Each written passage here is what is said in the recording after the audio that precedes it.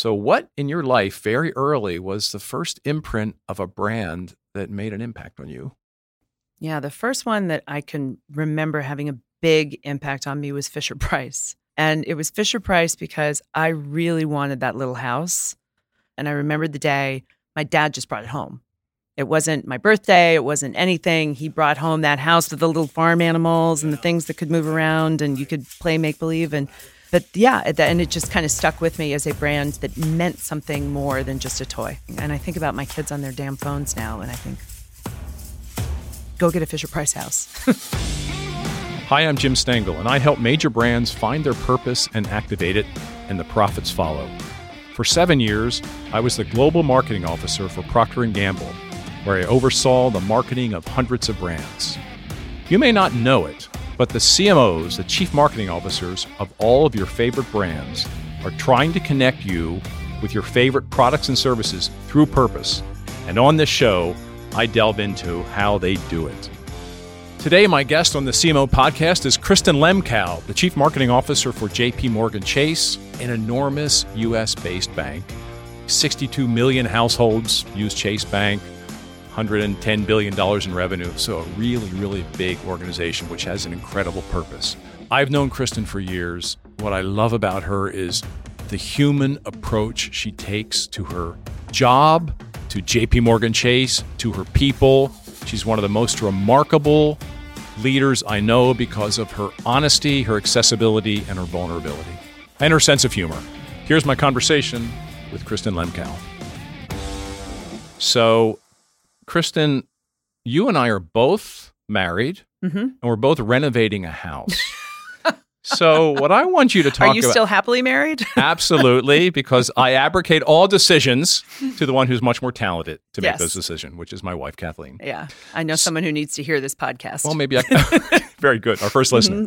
So what have you learned in this renovation process that has made you an even better CMO, Chief Marketing Officer?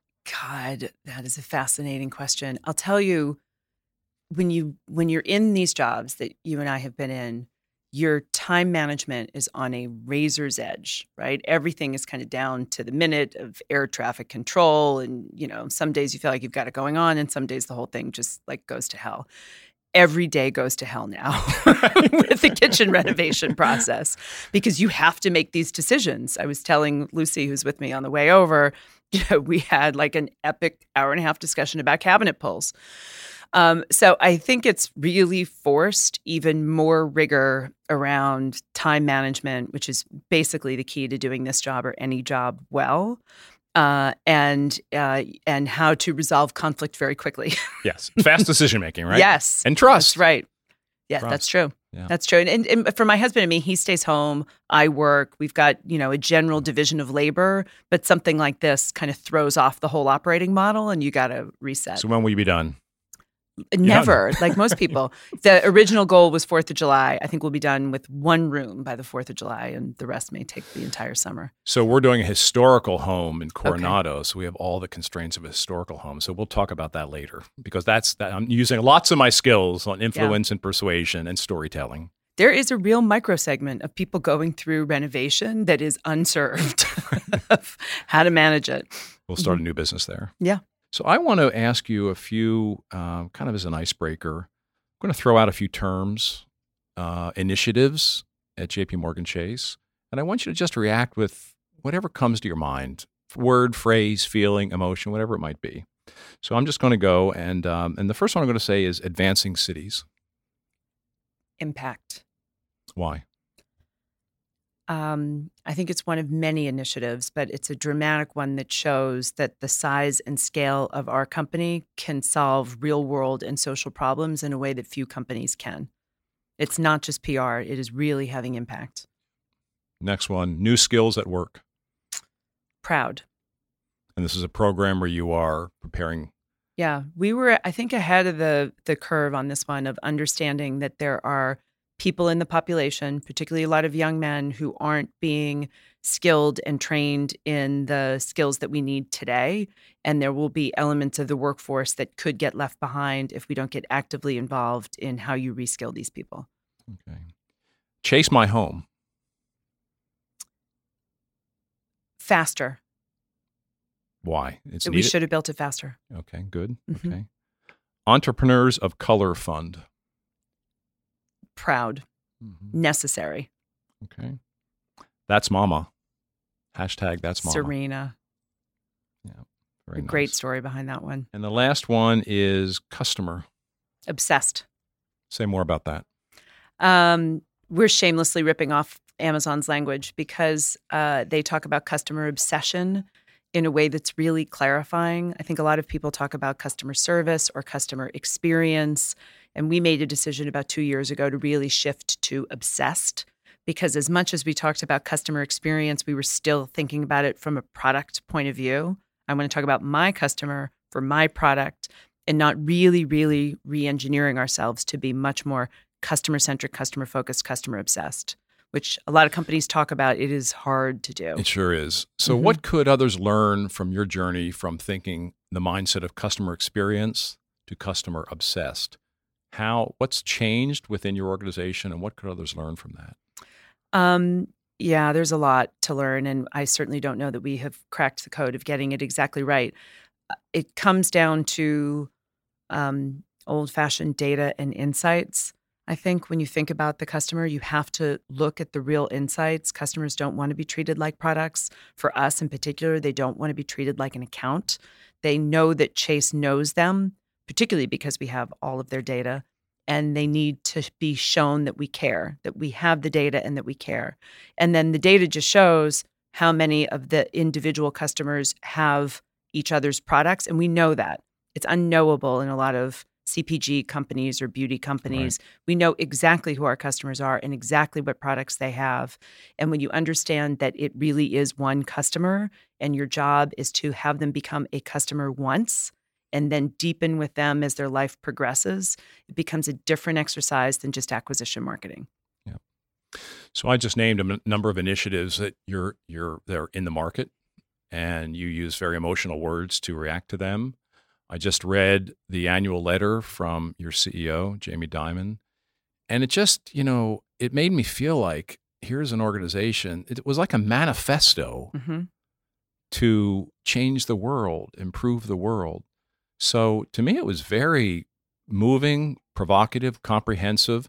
So what is it like to be the CMO of a company with that kind of impact and potential impact, where you're taking on some of the most intractable issues in our world that are not being addressed? That blows my mind. I mean, do you think about that in the morning when you get up? Yeah. So tell me about that. Yeah. I mean, I'm tremendously grateful to be in this position. And when I think about what else I would want to do, I couldn't imagine another job I would want to have. In CMO jobs, I think I have one of the biggest. There's a lot of big jobs out there and a lot of people I really admire and great companies. I think I have the best CEO to work for, potentially of our generation, forget just our category. And we have a company that makes and produces something that really matters.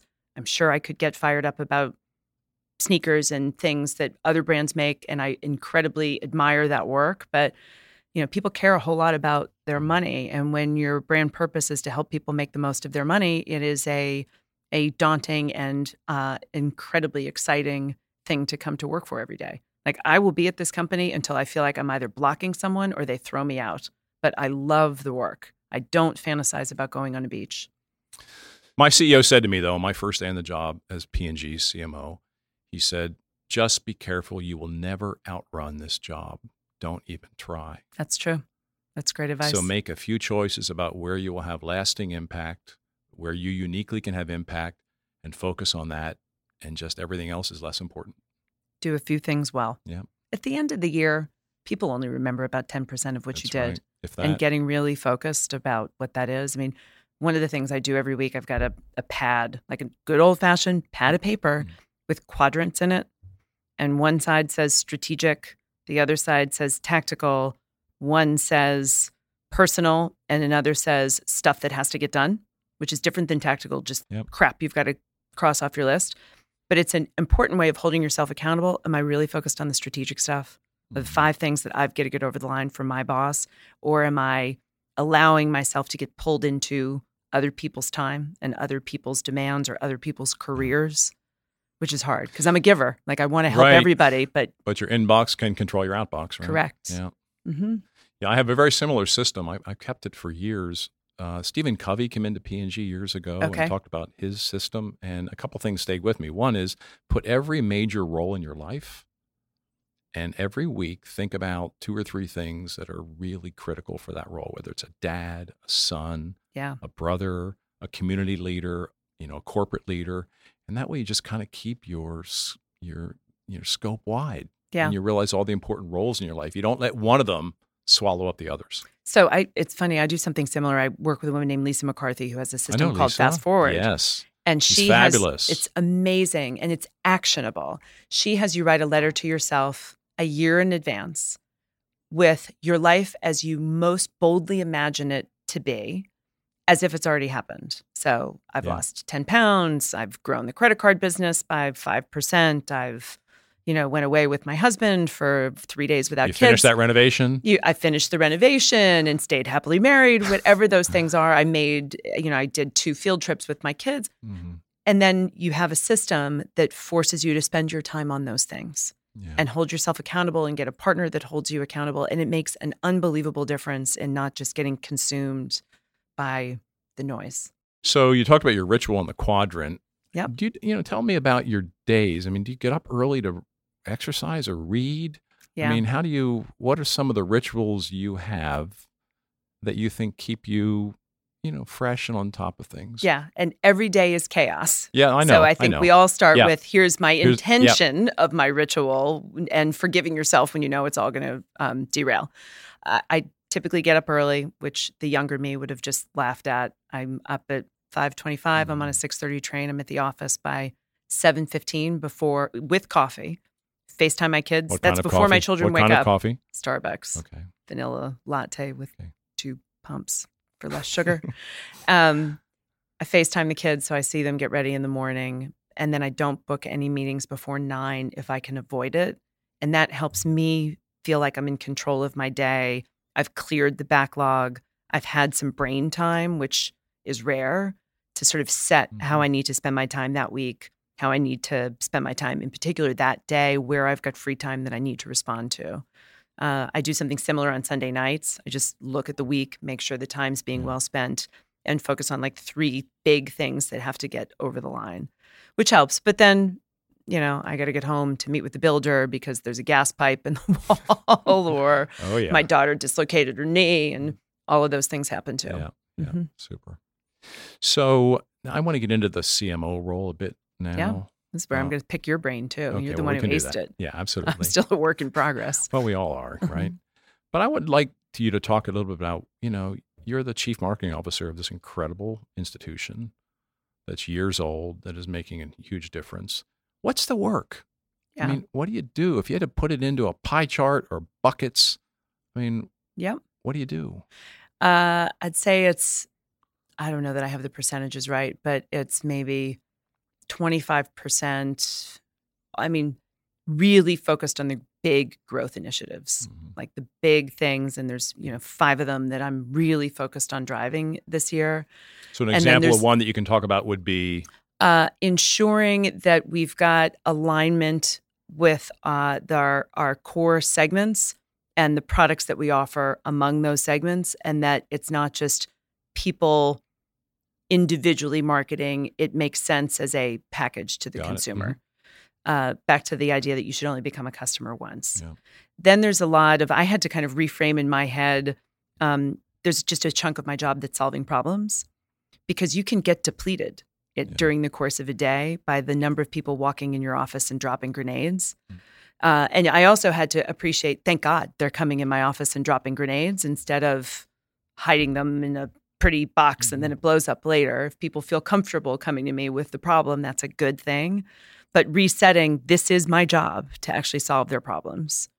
And then some of it's people, and then some of it is just responding to my senior team and partners on things they need. Yeah. So who are your most important thought partners, in this life you lead, or internally and externally? Yeah. There's a group of people who I really rely on inside of JP Morgan. I'm absolutely blessed that some of my best friends in the world are at that company. We're incredibly privileged that a number of the women in the biggest jobs that I interact with are not only good friends, they are women. The woman who runs the consumer bank, T. Duckett, the woman who runs the credit card business, Jen Peepsack, we're all very close friends. Our kids are around the same age. And they're the ones who I will go to be my best, worst, messiest, most exposed self, because I know they'll help me get better. My team is the best team I've ever had. I rely on them deeply. I try to be really honest with them about what I'm struggling with. I don't believe that sometimes you go into a meeting and everything's a pre-read and everything's an agenda. Right. Sometimes it's just, I'm struggling with this and I don't know the way out. Let's spitball for a while. And then there's amazing people in this industry. Linda Boff is a great friend. Carolyn Everson is a great friend. There's, the Pam Kaufman from Nickelodeon. Carolyn's at Facebook, Yep, Pam Kaufman at Nickelodeon, Ross Martin at Blackbird. Like, these are people who will be in my life forever. We'll have to get them on the podcast. They're all amazing. Yeah. So you said a few times in there that you solve problems, people come to you, you have meetings where we just lay it out and kind of brainstorm about how to tackle this. I call it the big messy meeting. Well, how do you create an environment where people feel okay about that? Yeah, and I think I've needed to learn some of this, to talk less, because when I come in and state my opinion, then everything's going to go around that. But sit back, let the conversation flow, don't interrupt, call people out. I've really learned that some people need to be drawn out. I think this is particularly true of women and people of color, and I've spent time trying to understand why that is, but pausing the meeting and actually ensuring that somebody's going to talk more. But there's a great Jeff Bezos line where he says, you've got to debate vigorously and then commit and make your decision at the end of the meeting, not at the beginning of the meeting. Right. And I think I thought when I was younger as a leader that you had to sort of be decisive and show your point of view instead of like kick back and wait to hear people out before you do. Yeah. Yeah. So you're 5.5 years as CMO. Mm-hmm. When you came into it, did you feel prepared? No. God, I hope no one does. Now, when you look back at it, what are the new, how are you different? What are the new skills or approach to life in your business that you've developed in those 5.5 years? It was interesting because when this was a newly created job 2 years before I got it, and they brought in an outside candidate, and at the time I was angry. I thought I should have had the job and, got all fussed about it. And when I look back on it, it actually was one of those moments in your career where a bad thing happens that ultimately turns out to be a good thing. There are a lot of those. Because I really wasn't ready. I really wasn't. I needed 2 more years to learn the business and build the relationships that were going to make me successful. I still had a ton to learn when I got there. And then at the time, my father was diagnosed with pancreatic cancer, which is a monster of a disease. And we ultimately lost that battle, but I was there. I was there during the 1.5 years that he was sick. And I don't think I could have been either as committed to the job or committed to going to every chemo session with him had that happened at the time.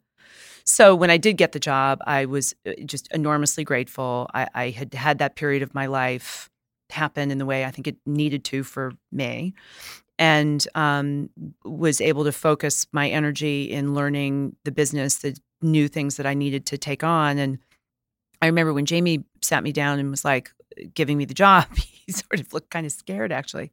And he said, this is very different than what you're used to, because as a communications person, you're used to making the subjective call. You have to rely on your judgment entirely to make a split-second decision quickly and ask no one on behalf of the company. And he said, you're going to have to shift your headset to being around analytics, data, partnership, KPI performance.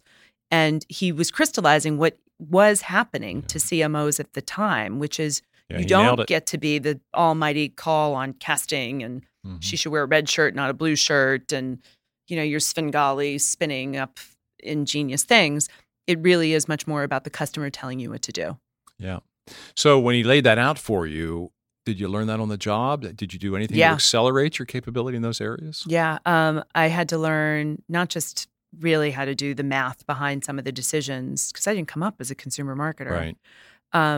The technology piece was the one I think that stunned me the most, of how much I had to deeply understand my tech stack and how to operationalize that was going to be the key to everything. Mm-hmm. The whole point of shifting from product to customer is Right. actually a tech job Yeah. of driving personalization at scale.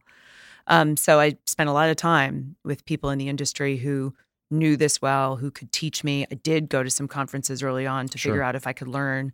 But ultimately, you end up learning from people. And Which you have partners to were find, most important for you to develop your fluency in your strategy? I have a CTO who's Mm-hmm. I call Yoda. I would be hopeless without him. But outside the company, I learn a lot from Ben Lair. Yeah, sure. I learn a lot from Gary Vee. I learn a lot from David Droga. Mm-hmm. We have an amazing team. I learn a lot from people like you, Jim. I read your Mm-hmm. book. I remember thought, Thank oh my you. God, how did this guy have it figured out? I'm never going to have it figured out. No, And he here didn't. we are. He just had to put it in a book, right?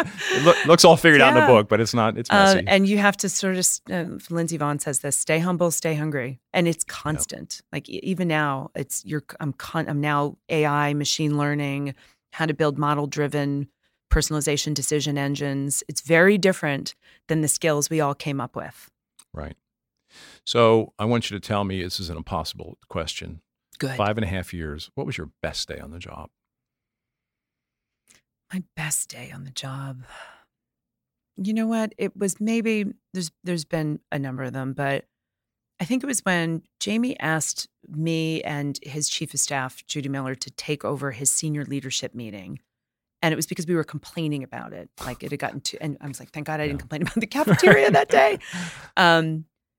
And it maybe was when, it might have even been this last one. It was either this last one or the one before, where you realize the power of that meeting is actually getting the top 250 people at this company, the people who are running the place, including Jamie, aligned on a strategy. So it's not just a boondoggle or Sure. entertainment. It's really getting aligned on the strategy and feeling like we did that and having him acknowledge it, because a great day in marketing is a great day in marketing. I Right. love it. But a great day where you feel like you are helping run the company is a whole next level thing. Yeah, fantastic. Great story. Yeah. You're an optimistic person. Is there a worst day you've had? Yeah, it feels like there's a lot of worst days. You know, the worst days, like there was, I don't know that it was one in particular, but certainly my dark days on the job was when we had spent 2 or 3 years trying to drive personalization, and it was my personal initiative, and I made a lot of noise and gotten a lot of people on board. And it was the day I realized we were going to fail that time around. We'd picked the wrong tech provider. We had the wrong people in the job, like up and down. We had the wrong person doing tech. We had the wrong person managing it. Or at least I didn't understand one of those oh deeply shit enough moments. that I had been easily led down the wrong path. And I kind of had to go admit I had bombed this time around and reset and hold people accountable to make it happen. It was right before Christmas, so it was like all those moments. But, you know, looking back on it, wouldn't be where we are now, wouldn't have the team I have on the ground, wouldn't have pounded the table to get the right tech guy there, and you grow into it. Yeah. Those tough But, moments. you know, I mean, there've been others. 2008 was I wasn't CMO then, but that was no day at the beach. Right. The whale was not fun. I mean, there've been many sort of dark corporate days as opposed to dark personal days. Yeah. Last question about the CMO job. You know, after you pass this on someday to your successor, Yep. what do you want people to say about you? Yeah. You know, I think I want them to say she made the company wouldn't be what it is without her. Not just marketing wouldn't, or she inspired people, or that's all part of something. That's all part of the company wouldn't be the same if this one person wasn't there. Steve Burke actually has a great speech about how one person can make such a difference in the company. And he talks about Frank Wells at Disney, and when he died, how Satya so at Microsoft right now. Exactly. And I would like to be thought of as one of those people. That's beautiful. Yeah, my last day, or when I announced I was leaving P&G, I had like 40 calls to make before anything broke publicly. And I called Dan Wyden, who was a really interesting partner, head of Wyden Kennedy, and it was silence on the phone. And I said, Dan? And he said, no, you can't go. He said, you are P&G. So I thought, well, it was very touching. But, but that's the That's sorts of what you things we want. want to hear. Exactly. Well, and the 'Cause we beauty were in of it for the right reasons. the beauty of the CMO job now is you're not boxed in. No, it's wide open. Because it's now becoming customer experience and Culture. I manage part of AI and machine learning for our company. It's employee experience, it's technology, it's operations, it's product. Your boundaries are unlimited if you can lean into that in a constructive way, because obviously there are other people who have domains that sit outside of your direct control. But it's an incredibly exciting time to be in the job if that doesn't scare you. All right. I want to flip into some discussion about important questions. We're going to kind of helicopter up and talk about some interesting questions in our industry. And the first one is one that's near and dear to my heart, and that's brand purpose. Mm-hmm. So what do you think? I think some people thought it was fluffy, a fad, but it's the number one word in the marketer's vocabulary, according to the ANA, the big trade association. So what do you think brands can really do now that it's out there? Everyone's trying it. How can they differentiate on it? Yeah, I think it's huge, right? Of course, you were the godfather of this, but our brand purpose is to help people make the most of their money and to help America become more financially healthy. And I think it's becoming more critical because originally brand purpose was the anchor for a lot of your advertising and your content and the marketing product. It's now becoming critical to how you run the company. Like most companies, we're going through a transition where we are trying to become much more of an e-commerce company. We want more direct sales off of our channels instead of having to go through our intermediaries or Google or affiliates or other things other than our own stores and our own channels. And the only way we're really going to win that is by the customer understanding the brand and differentiating in their decision if your product is inherently commoditized. And so if you're not able to influence the consumer through traditional advertising, which is changing like no other time, they have to deeply understand the brand purpose in the product. Yeah. So where are the gaps now? What would you like to see in the industry or for your own company to advance brand purpose to Purpose 3.0? Yeah. I mean, I think the biggest change in the industry now is with the shift from consumers to linear to digital media. The mistake marketers have made is assuming that the interruptive form of an ad, which a consumer will accept in linear TV as the trade-off for the free entertainment experience, is not the consumer that's in a digital active state and is one tap away from an infinite amount of content. And so instead, we are interpreting brand purpose through advertising that the consumer is now seeing as a tax on their time. And that model has to change. It has to be much more about how the consumer can discover your product or service or brand and relate to the why you're doing it, not just why you want to sell it. Yeah. So moving on from purpose, I want to talk about lifestyle brands. So Peloton, Orange Theory, Nike, Target, BMW, they're brands that have become sort of a lifestyle. When you say them, something comes to mind very, very vividly. So how do brands do that? And when does that happen? Yeah.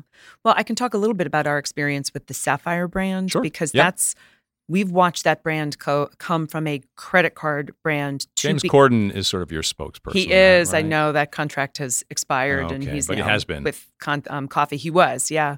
But we've seen that brand move from just a strong credit card brand to something that is becoming much more like a lifestyle brand. And our gateway into that is that it's a travel product. Right. But it has come to mean something more than that. It's not your dad's card. It's the card for people who like to discover things. And so we have all of these things. What is Sapphire? What isn't it? It's a community, not a club. It's not ostentatious. It's for people who like to go to an Airbnb and eat in a hole in the wall. And in that, it changed our marketing play because we put everything into that product launch into the product. So we had a high premium, high rewards value, and no committed advertising behind it. We just dropped it in the market and didn't say anything about it. And the blogs picked it up, and then Refer a Friend picked it up. And all of a sudden this became the thing that you had if you were in the know.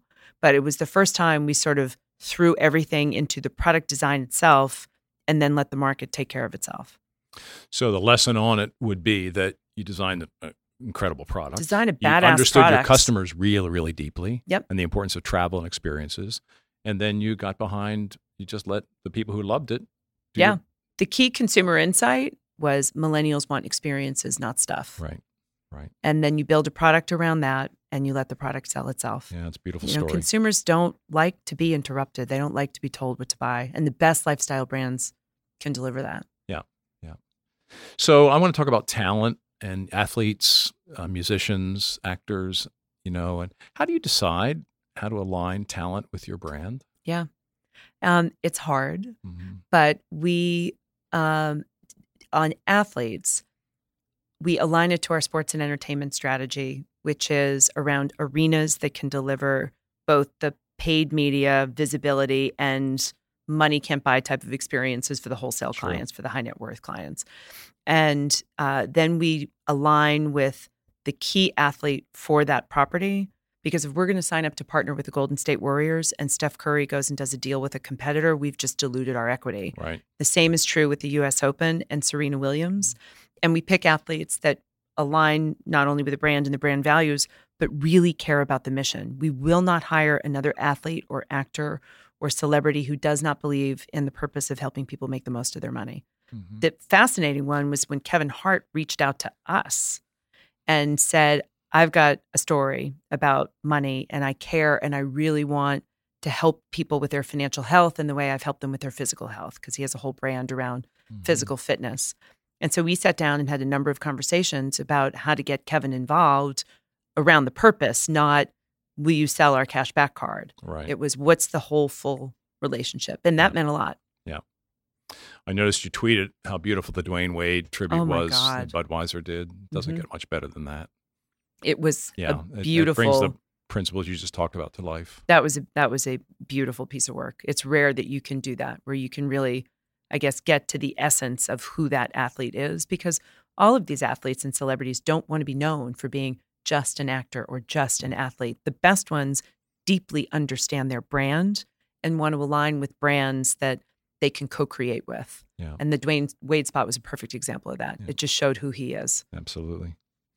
So jumping to the Super Bowl, it's still in our industry the pinnacle of advertising. I wouldn't say marketing, but advertising. I've never done one. You've never done a Super Bowl spot? Not in this job, no.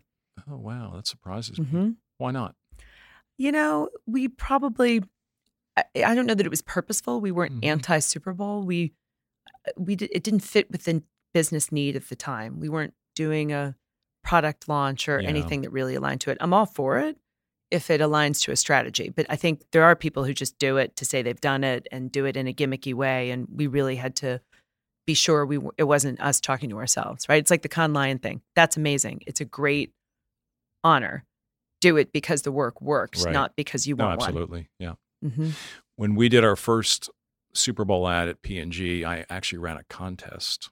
Did you? And I said, whoever is the best creative, I'll pay for it corporately. That's smart.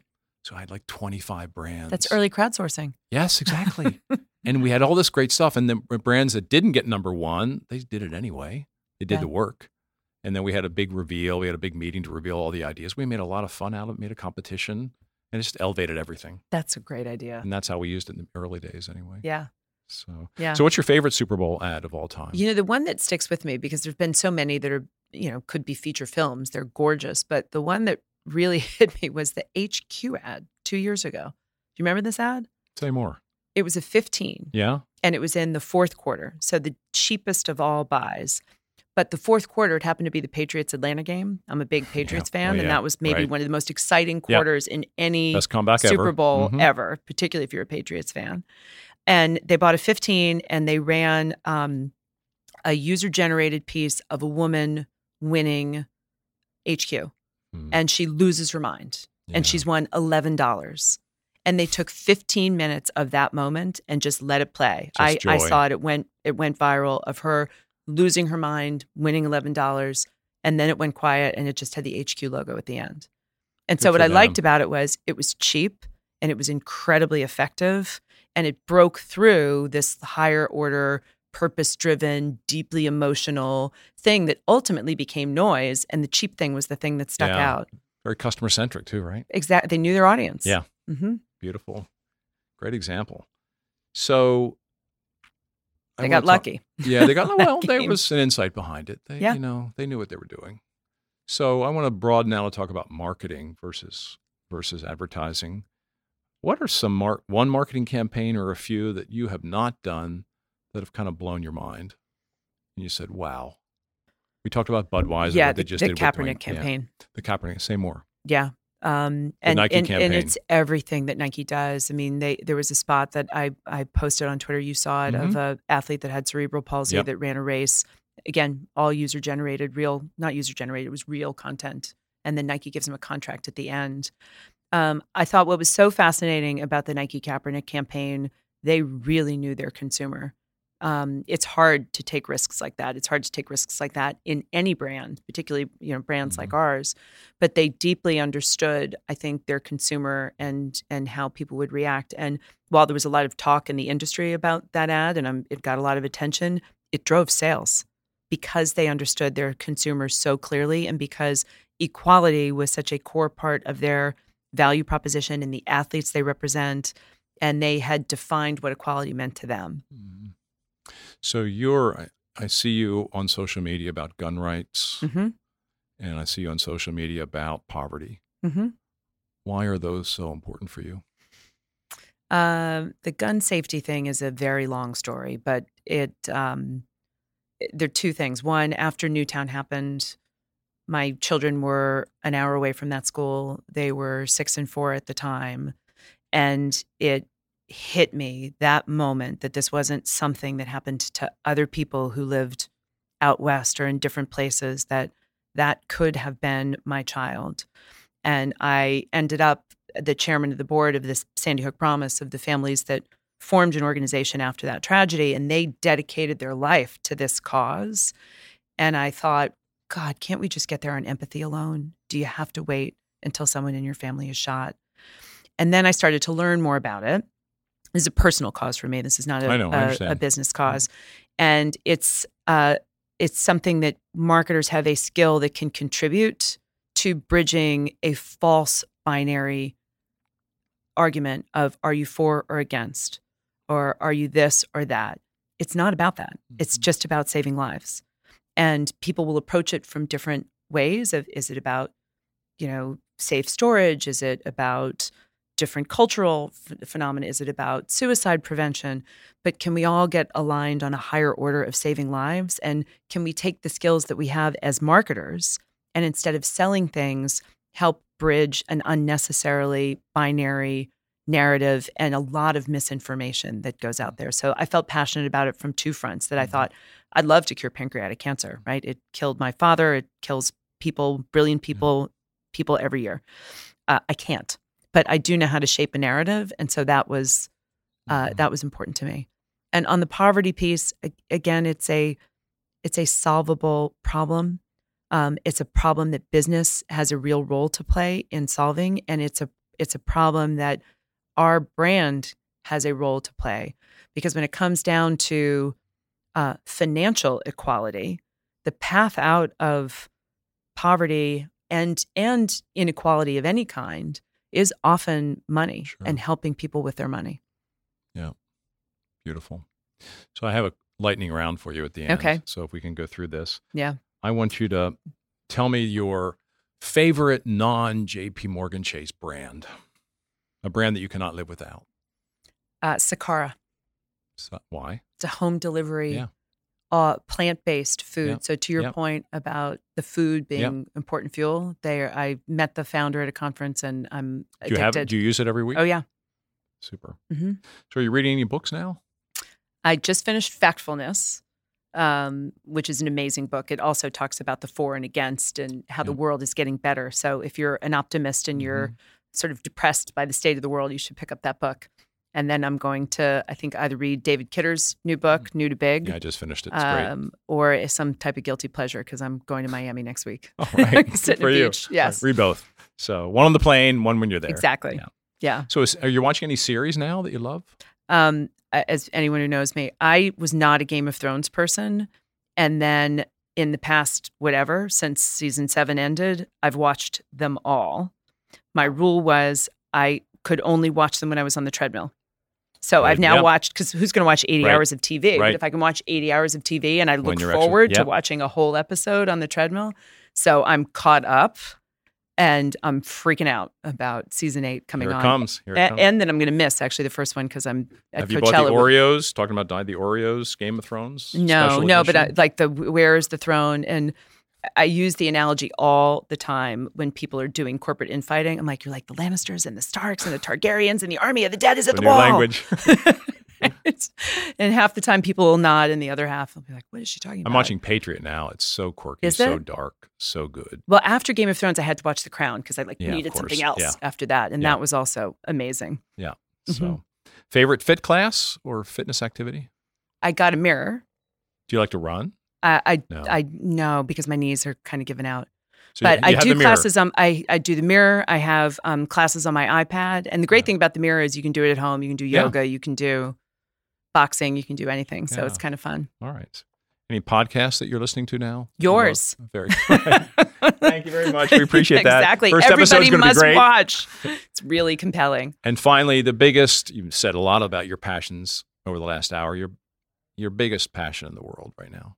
It's my kids, making sure I get that right. You realize they're 12 and 10 now, that it's not that big a window of time that they're under my care and I'm shaping to the best I can. Mine are grown up, and where'd that go? Well, I've now started to sort of say she's out of the house in 5.5 years, like that. And to me, she's still a little girl. So the Boston Red Sox, and trying to have a positive impact on the world. Well, that's good. Anyone else that you think we should get on this that you would find really interesting? We have everyone said yes, by the way, who we've invited. We have about 10 more lined up. I think Michelle Peluso at IBM is really interesting. Yeah.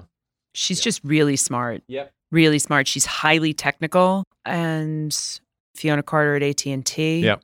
Beautiful, Kristin. Thank you for being a guest on the CMO podcast. It has been wonderful. Thank you, Jim. I can't wait to hear the ones to come. That was my conversation with Kristin Lemkau. So something that surprised me in my conversation with Kristin was, I asked her favorite Super Bowl ad of all time. First of all, J.P. Morgan Chase has never advertised in the Super Bowl, which I'm kind of surprised at. But I thought she'd say, this Budweiser ad or this Nike ad or this, Ram ad. And she said it was an HQ ad because it was so quirky, so funny, so unexpected, and so much about the customer. That's it for this episode of the CMO Podcast. If you found this helpful and entertaining, I would be so grateful if you could share our show with your friends. And I would be super happy if you subscribed so you can be updated as we publish new episodes. And if you really want to help, leave us a 5-star rating and a positive review on Apple Podcasts or wherever you listen. The CMO Podcast is a Gallery Media Group original production.